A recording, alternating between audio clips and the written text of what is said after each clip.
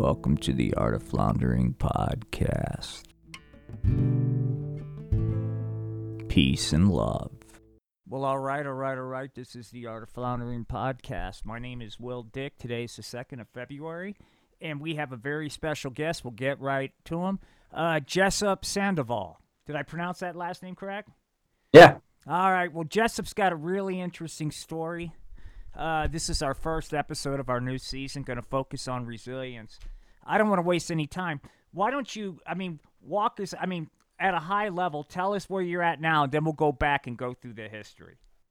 I guess, yeah, like I'm training right now and I call it 2 sleep. So in 2 nights on Saturday, I'm going to run a 100-mile race for my second attempt. And during the first attempt, which was last September, I ended up getting an infection in my spine, which is discitis vertebral osteomyelitis. And I had no idea that I had it and attempted to run the race anyway. And my body just was shutting down. I was fighting a life-threatening infection. And so, yeah, I ended up having a PICC line put in my arm and having to be on daily infusions of antibiotics.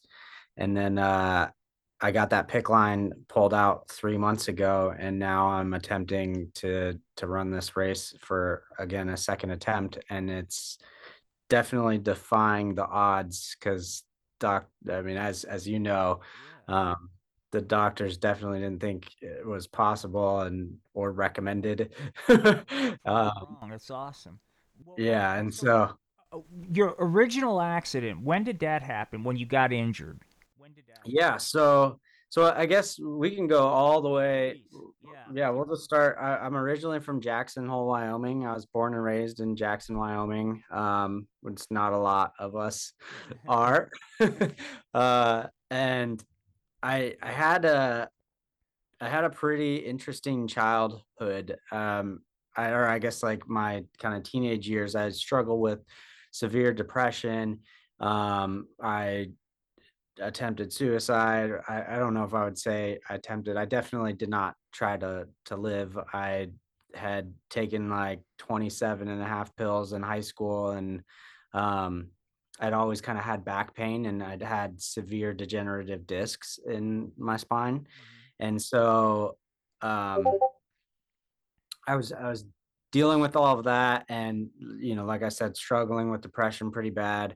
And then I just was an unhealthy person. I ate unhealthy. Like all of it is just kind of a spiral, right? Like you feel like shit, you hurt, you eat worse because you're filling that hole, you're depressed, you get terrible sleep, you just watch TV. Like it's all just chasing dopamine and trying to fill these chemical holes that you're having issues with. And then usually when you fill it with one, it's like it just depletes it even worse. So I struggled with a lot of that, and then I was pretty unhealthy. Like even in around that same time, I had blood in my urine for about it was like a good year. I had kidney stones when I was 16, so like my health was just terrible. And I think a lot of it is due to my eating habits and mindset, and just like the way I used to kind of think of myself as somebody who, like, I would literally say like, oh, I uh like I could just hear somebody cough and be sick. And that's like how I defined myself, as I was constantly just sick. And I think like that just in itself manifests all these stress hormones, which makes it even worse. So it was somewhere I had multiple procedures. Like I ended up developing trigeminal neuralgia in my face, and like it was just a nightmare. And I had, when I was, I'd say 17 or 18, I ended up like, after seeing, I wish I could pull out my medical history. It's like this stack of just stuff. And I saw neurosurgeons, rheumatoid arthritis, or rheumatologists. I saw neurologists. I had um, uh, nerve blocks in my spine. I had a radio frequency ablation. I also have a really large cyst filled with spinal fluid that sits on my tailbone, on my spine. Oh, And so they had that, I had that drained a couple times and it just came back. And eventually I ended up with just a pain management office where at 18, from the age of 18 till about 25, I was on 10 milligrams of hydrocodone, 10 milligram hydrocodones every day. And that was just my normal for, let me ask you a question. Was that helping uh, no, yeah, I don't, I mean, like, I feel long less term? pain. Like after you I, took them for a while, did you find that you needed to increase the dosage? I was just of course. Yeah. yeah, Yeah. that's Yeah. what Of happens course. with me. Yeah. Yeah. I mean, and the thing is like, I don't take anything now. Like I don't have any of them, and I'm in less pain now than I was then on an insane amount of opiates. Yep. As a kid, I mean, like 18 years old is the They were throwing it, dude. They were throwing it at you. I mean, so you went through high school. You said 16. So this was during your. So, what were your? Going back to that time, did you did you have future plans, or were you just trying to survive each day? I think I had glimpses of it. Like I've always been an ambitious person, and I've been a very creative person. My whole family's very creative, and like I've made videos when I was 10. Me and my childhood best friend, which he's in the video, Yeah. Will, he's in the running 100-mile video. So he and I, like, we made videos constantly, and I rode dirt bikes, and we tried. I grew up in the mountains, like we did a lot of stuff, and uh, so I think it was very balanced. But the more um, kind of, I look at you just from the chemical structure of opiates in general, like they're depressants, and I was already dealing with depression, so I think it was just a lot of like there's glimpses of goals and hopes and things to to strive for, but like it gets overshadowed when you are taking in all these depressing substances, and then is so I think yeah, obviously who I am today is shows that it was in me. It's just Yeah. I was Yeah. Those. I dealing mean, with so much stuff. you're the second person I've talked to. We've got the same issues with the opiates. I'm not on anything now. Even before with the level 20 pain, it just wasn't the downside. Long term usage, there was just too much downside. Yeah. Okay, so now you're going through that. You're when is the okay? So now you're Yeah, 16. I'll get there. They're doping you up. Okay, what's next? Yeah, so right after I was like, I'm gonna stop taking I was kind of transitioning off of taking or no, I'm trying to get my timeline. So around the same time, so I ended up having a kid at had just turned 21, and then I ended up with sole physical custody of him, and we moved to Bozeman, Montana, where I had opened like I've always been very ambitious. So Mm-hmm. like I started at this new job and I worked my way up really, really fast. And they asked me to open my own. It was an Apple service provider, and they were the largest Apple service provider. So it's a separate company that was approved by Apple to work on to be an official like provider. Mm-hmm. And so they asked me to go and open my own store and manage it and everything. And I moved up to Bozeman, Montana, not knowing anybody, with my son, who was 2 or 3 at the time, and still dealing with all of this. Like it just, I was taking pills and um, still managing the pain. And within like 4 months, I we had one of the top stores in the entire company, and so they threw um this like retreat where they took all of the top performers to Park City, Utah to go skiing, snowmobiling, do all these fun things.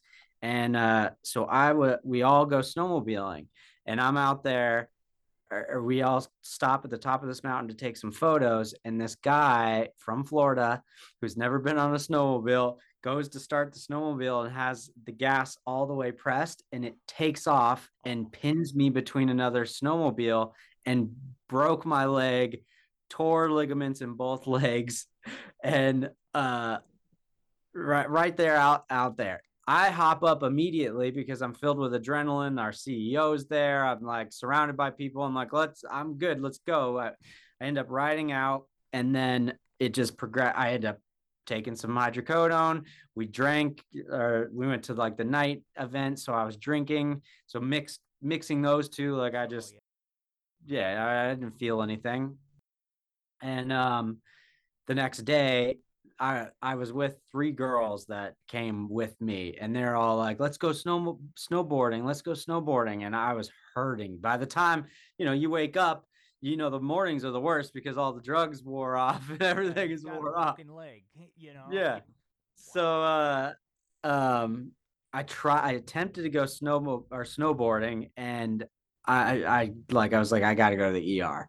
And I ended up riding. Then our CEO crashed skiing, and me and him rode in the same ride to the ER. Oh, okay. I thought you could tell me you rode on a snowmobile to the ER, but No, you me and the and he ended CEO up, both got injured and you went to the ER. Okay.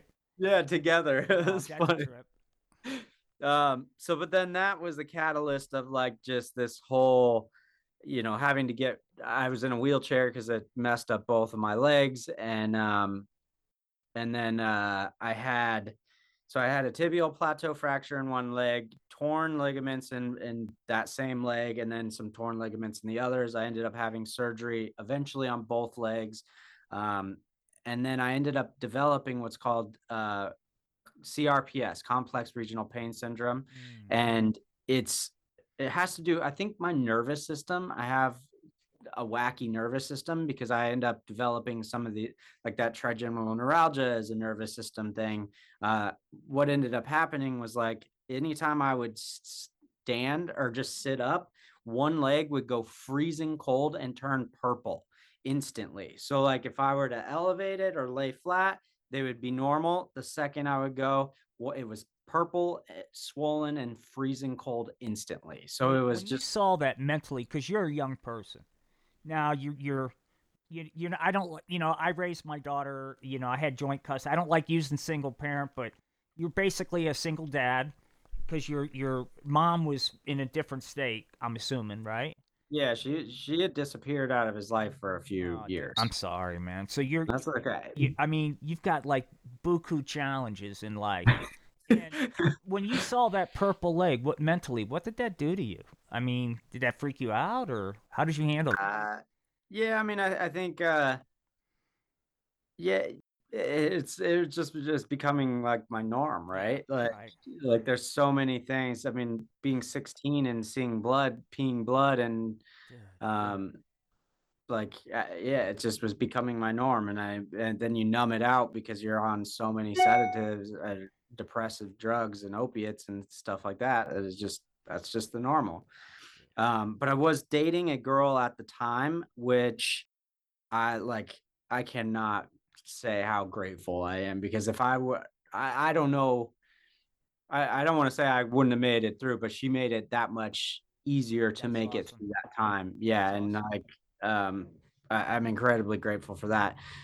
So I eventually, like, was going through all that, and I had this moment where I was like, I felt like I'd hit rock bottom, and I kind of had this shift in my thinking. Just, I learned to meditate, and that like really had this crazy shift. And I wanted to get off of all of the opiates, and I started taking like high dosed CBD and THC capsules, Okay. and that could have contributed to.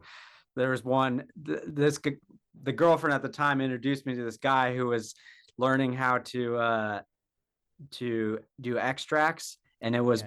it was fairly early, but it was before they had like testing facilities in Montana or anything. So he had given me some, and they were so strong that it definitely gave Oh, me like hallucinogenic.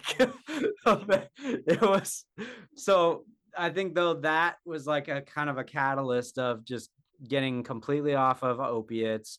I like I don't drink. I stopped drinking. I learned to meditate. I really got kind of my life together, yeah. and I ended up losing like 77 pounds. Um, I just completely did this like 180 shift, and started to kind of like I think because my mind was changing, the Hmm. what was possible and how I defined myself was changing.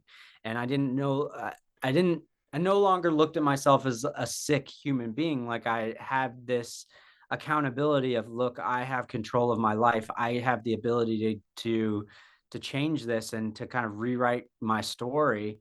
And I'm young. I was like Yeah. I still have so much life. And so doing all of those things compounded, I just started doing these crazy challenges and pushing myself to the like, well, what can I do? And then I would accomplish that, and I would attempt to do the next thing. And um, it just continuously spiraled to in a good way. And then it was like, now I'm at everything was going so great, and just everything was building, and then got the infection, and it was like a punch right back But in the leading up, face. leading up to that infection, I'm hearing something out of you, um, that you reached a crisis point, whatever you want to call it. You decide I'm going to get off the opiates. By the way, did you just go cold turkey, or did you wean, or how? No, I went cold turkey. It was fucking Yeah, that hell. must have been a good time, man. I've been there. Yeah, I've been there. So, yeah, but what I'm hearing is you reached a point and you said, you know what? I'm going to take ownership. yeah, You know, I'm going to get control of all the unhealthy. Anything that's within my control, I'm going to get it straight. That's what I'm hearing out of you. You reached that. Did you feel that, like this mental shift? You know, because you yeah, said yeah, accountability. Yeah, yeah, for sure. I mean, and that's like, honestly, like meditation was the most important thing that I like. was it transcendental meditation? Out of curiosity. So I originally started with just square breathing, like just very basic square breathing. I had a therapist that had taught me it several years before, and I had just never like it was like I heard him, but I didn't hear him, right? Like he told me this would change my life, and I just was like, yeah, I'm sure, breathing. Uh-huh. And then like it was just a one time it clicked, and it was like, holy shit. Yeah. Like um and I think it was just that compounding effect to it. And then once, like I remember I had one moment where I literally, like I was meditating, and it literally felt like a shift in the matrix. Like Yeah. it was just so crazy how it felt like everything was going wrong, that things were going wrong, and then I like had this meditation, and when I came out of it, it things were vivid. Like it almost felt like I could manifest literally anything positive instantly happen. It was like it was so predominantly this like juxtaposed two lives. It was like it showed me heaven and hell in the ability to just shift that. It Yeah. was, and that was, I remember that moment that I kind of was like, okay, well, now I really have control. And obviously, like life things still happen. Right. But it was just a very good catalyst, kind of aha moment that I was like, okay, So I have, you were starting to do some things, but then the osteomyelitis, the bone infection, comes up. yeah. So that was like, uh, Originally I had set this goal to run a minimum of 2 miles every single day. So like my my son's mom will go, she came back in the picture. She started getting her life together, and I wanted them to kind of have a relationship and be able to Hmm. build that. So we decided that he was going to live with her for a year, and I knew that that was just going to mess with my head because Yeah. I mean, it's been me and him for forever. And Right. so, and it's been me and him for the course of like my, what I would, it's even me talking about my past in like high school and things like that. It's hard for me to identify as that person. Like I have changed so much that Interesting. when you ask like what was it like, it's hard for me to put myself there because it doesn't even feel like it was me. Yeah. Same Um, person. Yeah. yeah, and I think that's what, so talking about like my son, my life with my son has been this new person that I knew that now, okay, he's going to go. Like, this is going to shake up my world quite a bit.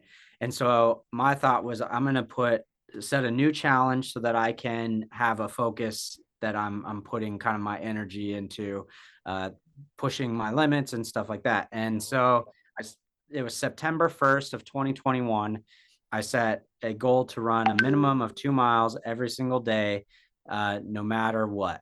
And that was, my goal was to do it to the end of the year.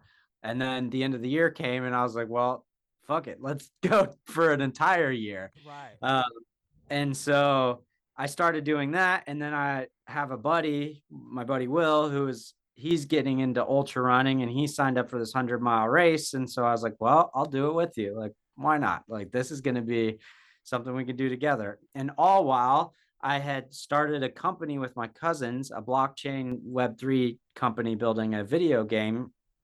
And I had gotten insanely busy and was traveling the world. And I started a podcast, and I was connecting with a ton of VCs, and we ended up getting funded and valued at $35 million within a year.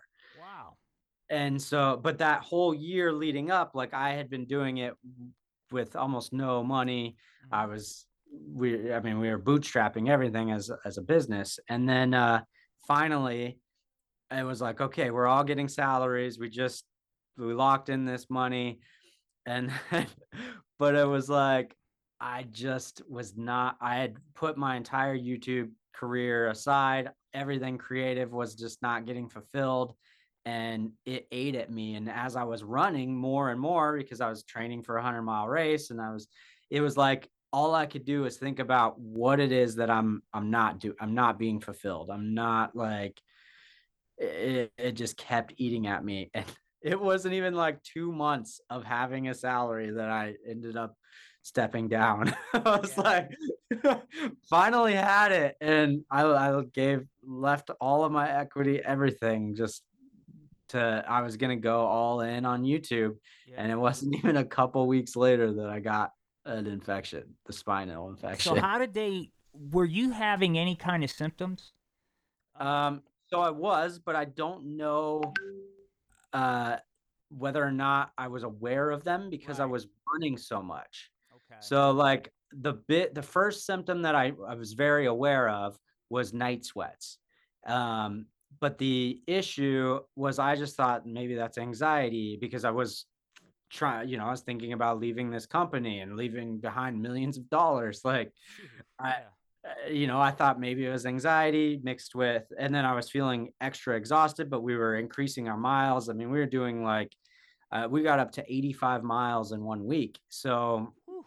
and then the week before that was 70, and the week before that was 60. Like it was just Yeah. That's what constant happens. building. I'm like, of course I'm going to be exhausted. And then it was September, or no, it was like 2 days before the 365 days of running challenge ended. Uh, 2 days before that, I just got excruciating pain. Like out of nowhere, it was so bad in my back. And it's Yeah. like level 20. Like you're where the fuck is this? Mm-hmm. What? And I'm no stranger to pain. So Right. this was like, what the Where hell the is fuck going did this on? come from? Yep. Yep. I know Yeah. exactly And what you're talking about. I was I was doing yoga and I had thought so my thought was like, well, maybe it was from stretching. And so I ended up going to the ER because I knew I was about to run a 100-mile race. I'm like, I gotta just make sure that I didn't herniate a disc or have a fracture or something. Like, I don't want to run this and then Right. be hurt even more. And so I went to the ER in Coeur d'Alene, Idaho, and they did a CT scan. And he goes, "There's no fractures." He goes, "You more than likely tore a muscle, or you have a herniated disc. But if you do have a herniated disc, it's not going to be affected too much by attempting the 100-mile race." Come to find out, he was very wrong. Right. Right. Yeah. um, and so that was 5 days before the race. I was in the ER, and then I went and I attempted it. The 10 days leading up, where I started getting pain in my back and then actually running the race, I had not ran at all. And because I was like I thought, well, maybe it's just a pulled muscle, I need to rest it. Well, by not running at all, everything else, like my legs and the ligaments in my knees and all that stuff, got super tight. So between my back and everything being insanely tight, my body just was shutting down in the 100-mile race. Like, Yeah. I got to mile 4 or 5, and it was like, what the fuck? And the thing is like, I'm obviously, in training, had done so much more that, when I'm at mile 5 and I'm going, what's going on? Like, that was scary because I know I was capable of doing more because I had done way more. And so I ended up getting cut. Like, and there's a whole video. So for anybody that wants to like actually see the video, I made a video about it. It's a fairly well done video, I It is. feel like. Yeah. Yeah. Real quick, I've got your YouTube page in the notes and highly recommend it. Yeah. They're all really professionally done. I was blown away, man. Thank you. Yeah. Yeah, I put hundreds and hundreds of hours into it. So I mean, I think it's awesome. I love what you're doing, getting that information out there. Okay, so the bone infection, how did they treat it? well, it didn't it took them like almost up to a month and like 3 different ER visits to even catch it, because Right. they, first of all, I do not fit the bill of somebody that has discitis vertebral osteomyelitis. Usually it's IV drug users, just had somebody who just had spine surgery, like, I think diabetics. Like, it just does. I was running Yeah. an insane amount and healthy at that point. Like, it, so that was the last thing any doctor thought it could be. And I even had one doctor. Finally, I got them to schedule me an MRI, and I had one doctor even tell me, "Well, I want to prepare you just in case nothing shows up on it." And I was like, I fired that doctor. Right. I was just like, I'm telling you, I Right. know something's wrong. And so at that point, it took them almost up to a month to catch it, and like I said, 3 different visits to the ER. And then after I had the MRI, I got this call. I got the call from the ER saying, or from the radiology saying, like, we found some concerning findings. We need you to the ER immediately. Yeah. Um, and so then that's when I went in. They put me in a back brace. I ended up with an IV PICC line. So I know you know what that is, Yeah. but it's basically a semi-permanent IV that goes into your arm and all the way to your heart. And the reason that they do this is because where the spine is, mine was in L1, L2 area, so my lumbar spine, and even on healthy people, we don't have good circulation there. And so this is the theory as to, first I want to say, like, I am insanely lucky and incredibly grateful for how well I am right now. Like, most people that get this, there's a 20% mortality rate. Yeah. I'm Like, shocked you're doing as well as you are. That's the truth. I'm blown yeah, away, man. yeah, I mean, I am completely defying the odds right now. So I am just like, I don't overlook that by any means. I am So like, when they found us though, did they cut you open and let it close naturally, or they just do the IVs with IV antibiotics? so yeah, so they never cut me open. They Okay. did do a biopsy, but here's the thing: is they couldn't. Um, so they couldn't get a culture to grow in my blood, and they couldn't get a culture to grow on the biopsy, which means that it was insanely localized. Because, and the theory is that because I was in such great health, that my white blood cells were fighting it everywhere else. Where how the I did have dry needling done right before my race, which is the only thing that we think may be the cause. What's dry needling? Dry needling is when they put needles into your deep tissue and it's supposed to release. It's like a acupuncture type thing. Okay. And so that is the only thing that I can think of that would have gone in deep tissue and introduced a potential bacteria.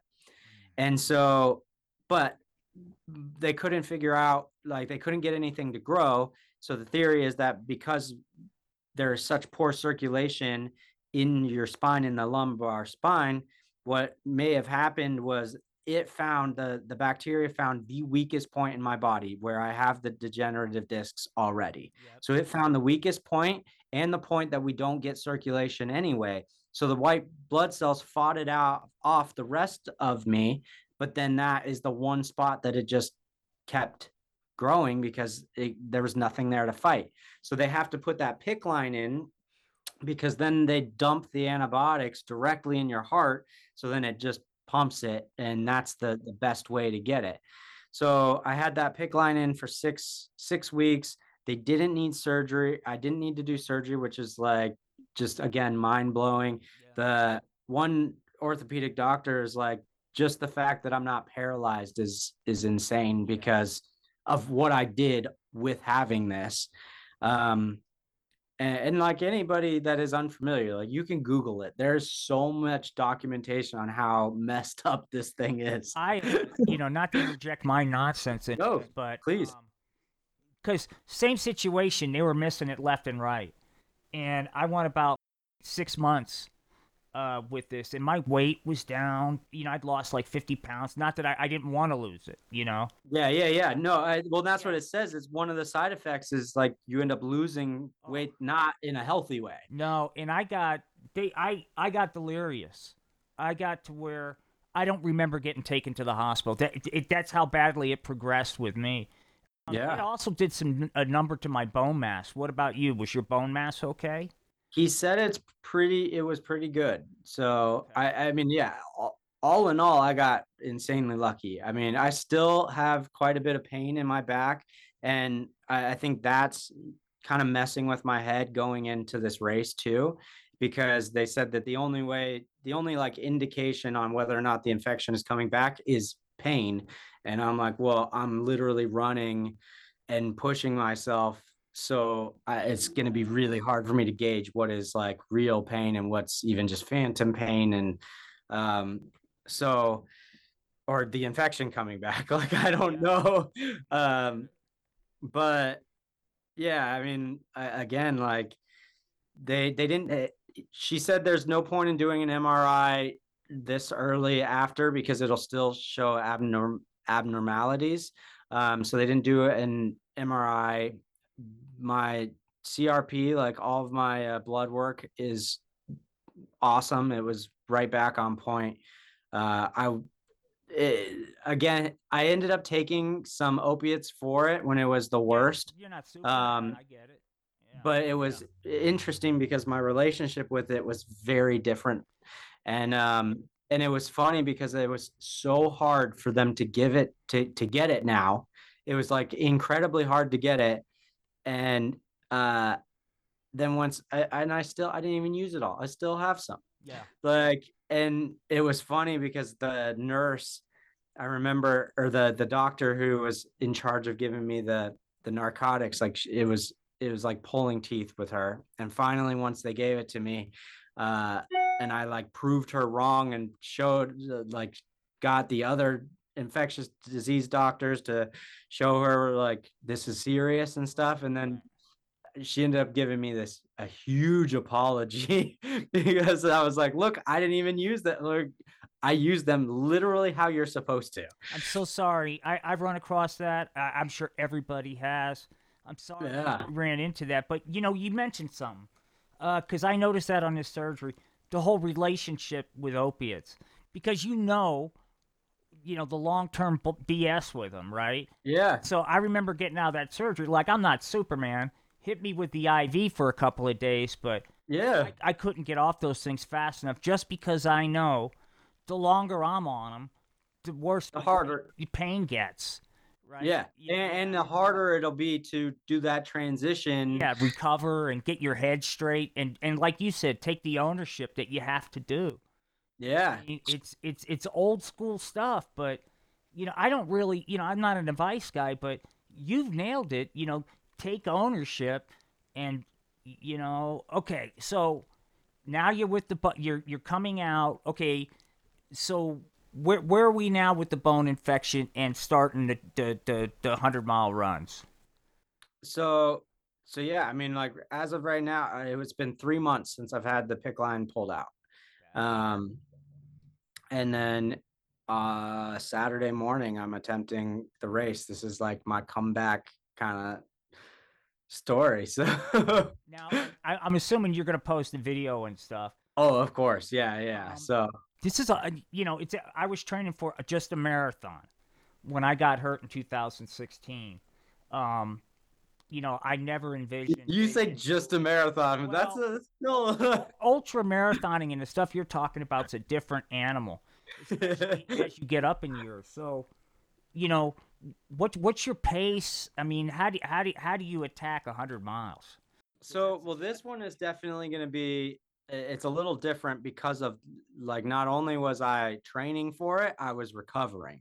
So I had to be super intentional about like staying in a zone 2 heart rate, which is keeping it around 140. Yeah. And, uh, like in order to build, I had to like it was I had to not push myself too much because there was way more strategy in this training than the last time was like just go hard and just keep going. And because like again, when I asked the orthopedic surgeon when will I be able to do a 100-mile race again, he said a year. And I was like, well, I signed up for one in 3 months. What was their reaction to that, He was just like I don't think they think I can do it. Like I mean, like man? this is not a this isn't like a cold or Right, right. like No, this is this. serious stuff, but I love the fact that you're proving them wrong.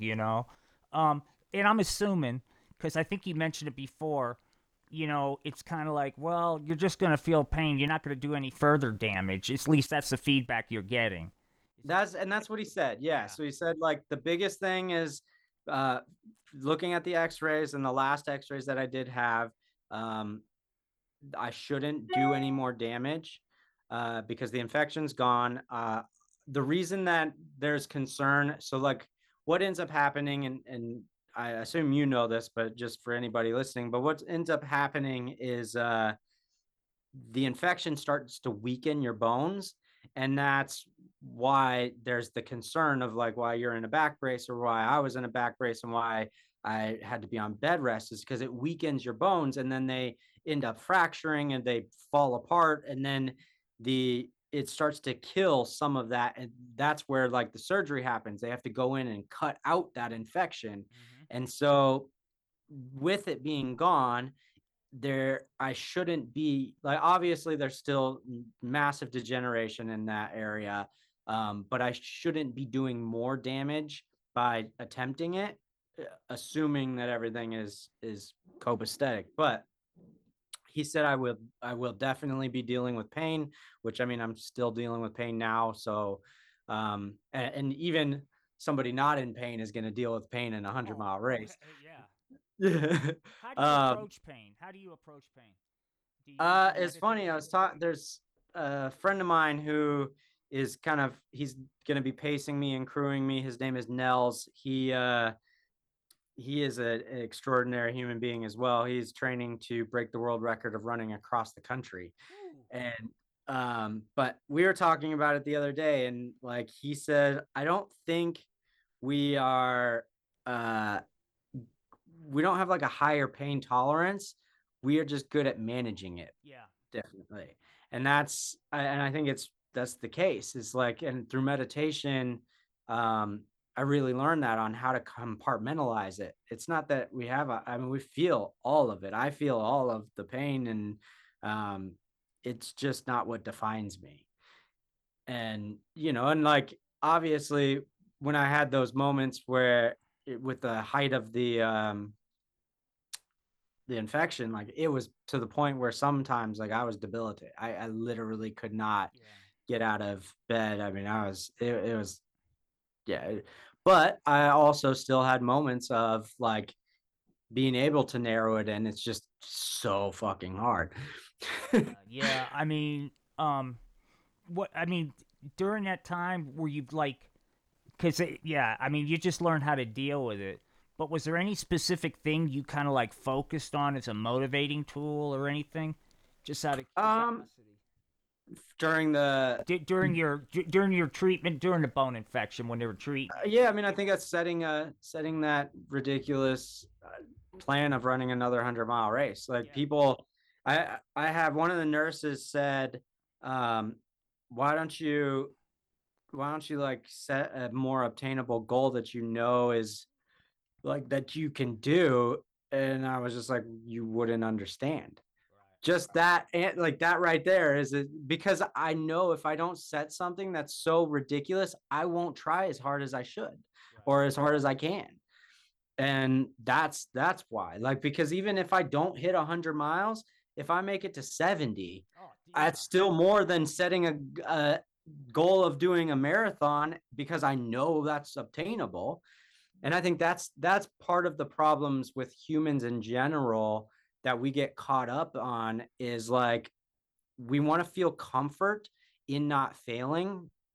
And I think I don't have this fear of failing, because I know that, like, it's just trying. That's just me attempting. And I know that if I am not afraid of the possibility of failing, then that goal isn't big enough anyway. Right. Like, I haven't set a big enough goal if I'm not scared of that actual, like, failure is a possibility.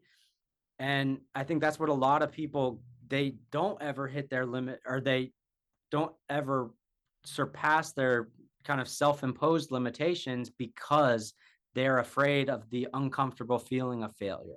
They're afraid of, like, going after something that actually scares them. Mhm. And that's why I set this. Like, that's why I did this, is because I knew that uh I knew dude, it sucked. Like, being the entire training while recovering from the infection was significantly harder than training, before. It was Yeah. like, you're swimming up a stream, you're swimming up a river with, because, like, not only are you dealing with the extra exhaustion, your body is trying to recover, you have every excuse in the world, not to mention the amount of people who, with great intention, are telling me to slow down, telling me to, make sure you don't hurt yourself. And it's all out of love. But that's just more things that I have to go up against. Yeah, And I get it. I know you got a hard stop, but I got a quick question for you. Um, you talked about not being the same guy. This entire experience. You sound really entrepreneurial when I was listening to you talk about your different business ventures and stuff like that. What do you feel like? How has it changed you going forward? Have your, and I know you're young, but have your goals kind of changed? What you see you doing? I feel unbeatable because yeah, I feel like there's no BS life can throw at me that I can't handle. I mean, all the things I that used to stress me out, I laugh at now. You know what I mean? So yes and no. I think the first time when I was in the wheelchair, I had that, and then I was humbled real fucking fast this last time. Hmm. And honestly, this last time I almost feel like was a harder recovery because of the fact that I had to do it alone. Like I didn't have a girlfriend. I didn't have those same crutches that I had the last time. And not only that, I was going after something as to where when I was in the wheelchair, like, a good portion of that recovery was playing video games and eating shitty foods and stuff Right. like that. And so um, I think the most important, I don't know if it's the most important, but one major thing is as soon as I feel like I'm invincible, life's gonna fucking punch me in the face. Right. Right. And if anything, out of all of this, I want to take gratitude Mm. and being grateful for the fact that I have these opportunities to grow from. Um, yeah, I do feel like I can take on anything, but I want to. I just know that I've been at a few different places or a few different times where I didn't think it could get worse, and it could get worse, Yeah. and Yeah. so I always want to make sure, like this last time, one of the major things that I kind of talked with myself through is like, how do I make sure that I carry this gratitude, this like appreciation for life Hmm. into moments and times where I don't need to be knocked on my ass to still feel that. And like anybody listening to this, I hope that if anything resonates, is fucking be grateful and have gratitude because life will punch you in the face. And Yeah. the second you think you're invincible, you'll find out you're not. Yeah, you're so right, man, because, I got divorced in 2008 and, all the kind of stuff. And then, when my accident happened, it was just, just another challenge that life is going to, and I don't expect that things are going to be like easy. There's going to be other stuff life throws at me. But this, it's hard. And I don't know if I'm thankful for the experience, you know, because you lose a lot. And I'm Yeah. talking material. I lost Time. relationships with daughter and stuff like this because this is hard for people to go through. Yeah, for sure. But, I really dig, you're just, I'm hearing it all. Ownership, just, I just think your story's incredible, man. I think you The have video major resilience. the video that I am about to put out tomorrow, because so I've committed to doing a video a week, and it's talks about my training. And like I think the one thing about ultra and running, doing these crazy things, is it's very symbolic, and there's a lot of lessons in doing just a really long run that can be condensed in that 24-hour period, but it applies to life because you go through highs, you go through lows, there's so much that you go through. And one major thing in training was like a really bad training day is a great training day. When things don't go right, when things are fucked up, or like you don't have water, or like that's when you grow the most. And I almost look at that with this infection in life in general, like those were the moments that it could have either broke me, beat me down, or this is a moment where it like really is allowing me to find that gratitude to grow from it. And um just really embody the idea that like if I'm not dead, I you can come back from anything. Yeah. Death, the outside of death, like there's nothing that you can't really come back from. So I And think go ahead. no, go you go ahead. I'm sorry. Yeah, I was just gonna say that's kind of where I really I've taken from both running and doing these crazy challenges as well as this infection. I'm just, 16 when all this started. And I'll be honest, what 16-year-old guy has anything figured out? And so, it really came at you, at a young age. And I just think it's awesome that you took that adversity and used it to carve out a different trajectory to your life and a different attitude on how you attack it and approach it. It's Well, and awesome. even like when it happened, uh, I immediately contacted my therapist and I was like, "Hey, I felt like I graduated and got through all of it Yeah. after and then as soon as I got this infection, I was like, it had been 3 years since I'd seen her, and I just immediately I was like, I'm gonna get ahead of it. Like I now have the meditation, all of this has kind of created this self-awareness of like, okay, look, I know that chemically things with this infection are going to be against me that I might not be able to have full control over. So if what I again going back to ownership, I know that okay, let's get ahead of it. I'm gonna call my therapist and get this scheduled up and, I probably didn't need those, but it was just getting ahead of it, Yeah. going, look, I know that before I fall down this spiral, and then I end up taking more opiates than I need to, and then I eat and get heavy again. And it's like, before I get there, let me just get ahead of it. And I think that's like, again, it goes back to all that the training days, right? It's like you now know how to approach these things. So, yes, when you say like when life is going to throw these things at you, now we have so many tools Hmm. to go, okay, cool, this is happening. I immediately know I need to get just to bounce ideas off of with a therapist or like however you kind of get better at perfecting how to move through this shit.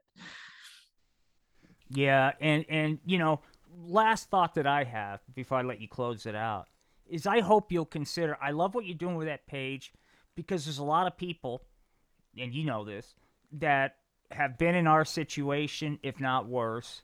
It's isolating, and there's nothing positive out there. There's I can't get enough meds, and look, I know this sucks, but there's not a lot of people going. This is how I'm going to not let this defeat me, and I hope whatever you do, that you keep going with that page because I think that I've heard so much feedback in different clinics. People just desperate to see somebody's real experience. You know what I mean? And I hope that you keep doing that, but also, work with people. I think your story's incredible, man. I'm already motivated. I mean, I appreciate it. yeah, dude. I mean, you got any closing? Because I know you got. I hope you'll come back on. I know you got a hard stop because of that run, but do you have any kind of like closing comments before we? Yeah, I mean, honestly, I'm not stopping that page. Like, I'm just getting started. I'm about to release fifth video out of 52 this year. I'm committed to doing 52 videos, which might seem like not a ton of videos, but like It's a lot of work. The way when you're you doing it's a all lot of work. Yeah. yeah, when you see the quality of them, like Yeah. it's Those it's are in, produced and edited, and yeah, you're doing a lot of work on those. Major and props. so yeah, I mean this is my commitment right now is to go all in on YouTube for the next just it's just to get my story out there, just to share. Like I enjoy being creative. Um I do like motivating people and showing that I mean I feel like I've been through quite a bit of shit, Hell yeah. and I agree with what you say. Like there's a lot of people that there's kind of two ways that people go. It's either they go and sit in a pity party and and I'm not like vilifying that. I know how Yeah. I mean, it's I get it. It's fucking hard. This isn't fun that I'm doing right. sometimes. So yeah, and the other way is by pushing yourself, and it's uncomfortable, but The human body is an amazing thing, man. Well, thank you so much, and I just thank you. Yeah, thank I you for having me. oh man, anytime, open invitation. I can't wait to hear how your run goes, man. But for anybody else out there watching, this we're streaming on YouTube, Facebook, Twitch, and on Podbeam. The Podbeam episode will be uploaded in about an hour. Jessup, thank you, dude. Thank you Yeah, so so much, I man. would love to plug one thing if Please, possible. anything. So yeah, my channel is Jusup 11 on. I mean, you can find Jusup 11 JUSUP 11 on everything, literally everything. Instagram, TikTok, Twitter, Facebook. It's Jusup 11. But I am doing so for this race. I am doing kind of like a sponsorship, collecting sponsorships, Okay. and what it is if anybody wants to contribute to it, most of it, obviously, like it's not cheap to go through what we've had to go through, um, and I did. It was really terrible timing with leaving a Yeah. uh, what could have been life changing money on the table, and then immediately getting Yeah. punched in the face. So I am collecting sponsorships. If you want to support, it's people are doing basically committing a dollar amount per mile. So like you could do 50 cents per mile, and then if I end up completing this race, it's $50. Cool. And I can, after we hang up, I can send you a flyer, Please, because I want to put that out there. Yeah. and yeah, so if anybody that wants to do it, there's kind of two tiers. If there's like a brand or somebody that really wants to sponsor, um, and they do $20 per mile, which comes out to $2,000. We got one person already committed to that. Wow. But you'll be incorporated if you end up doing that much, you'll be incorporated in the video, and we'll get you some sort of sponsorship. I fully believe in this next year is going to yield a ton of attention, and if you want to get, this is the cheapest you'll ever be able to get a part of one of my Oh videos yeah. as a I'm gonna. Yeah. sponsorship, I think because it's awesome. I promise it's going to be worth it. So Well, look, thank you so much, man. Your story is incredible. I want to thank everybody for hang tight. I want to thank everybody yeah. for checking out the Art of Floundering podcast. We're back after the surgery, so once a week we should have a new episode with guests. Between now and then, I want to wish everybody nothing but peace and love. This concludes another episode from the Art of Floundering podcast. We hope that you will like, follow, subscribe, and review. You can find us on YouTube, Twitter, Facebook, Instagram, Podbean, or wherever you download your super duper peachy keen favorite podcast. On behalf of the Art of Floundering podcast, I want to wish each and every one of you nothing but peace and love.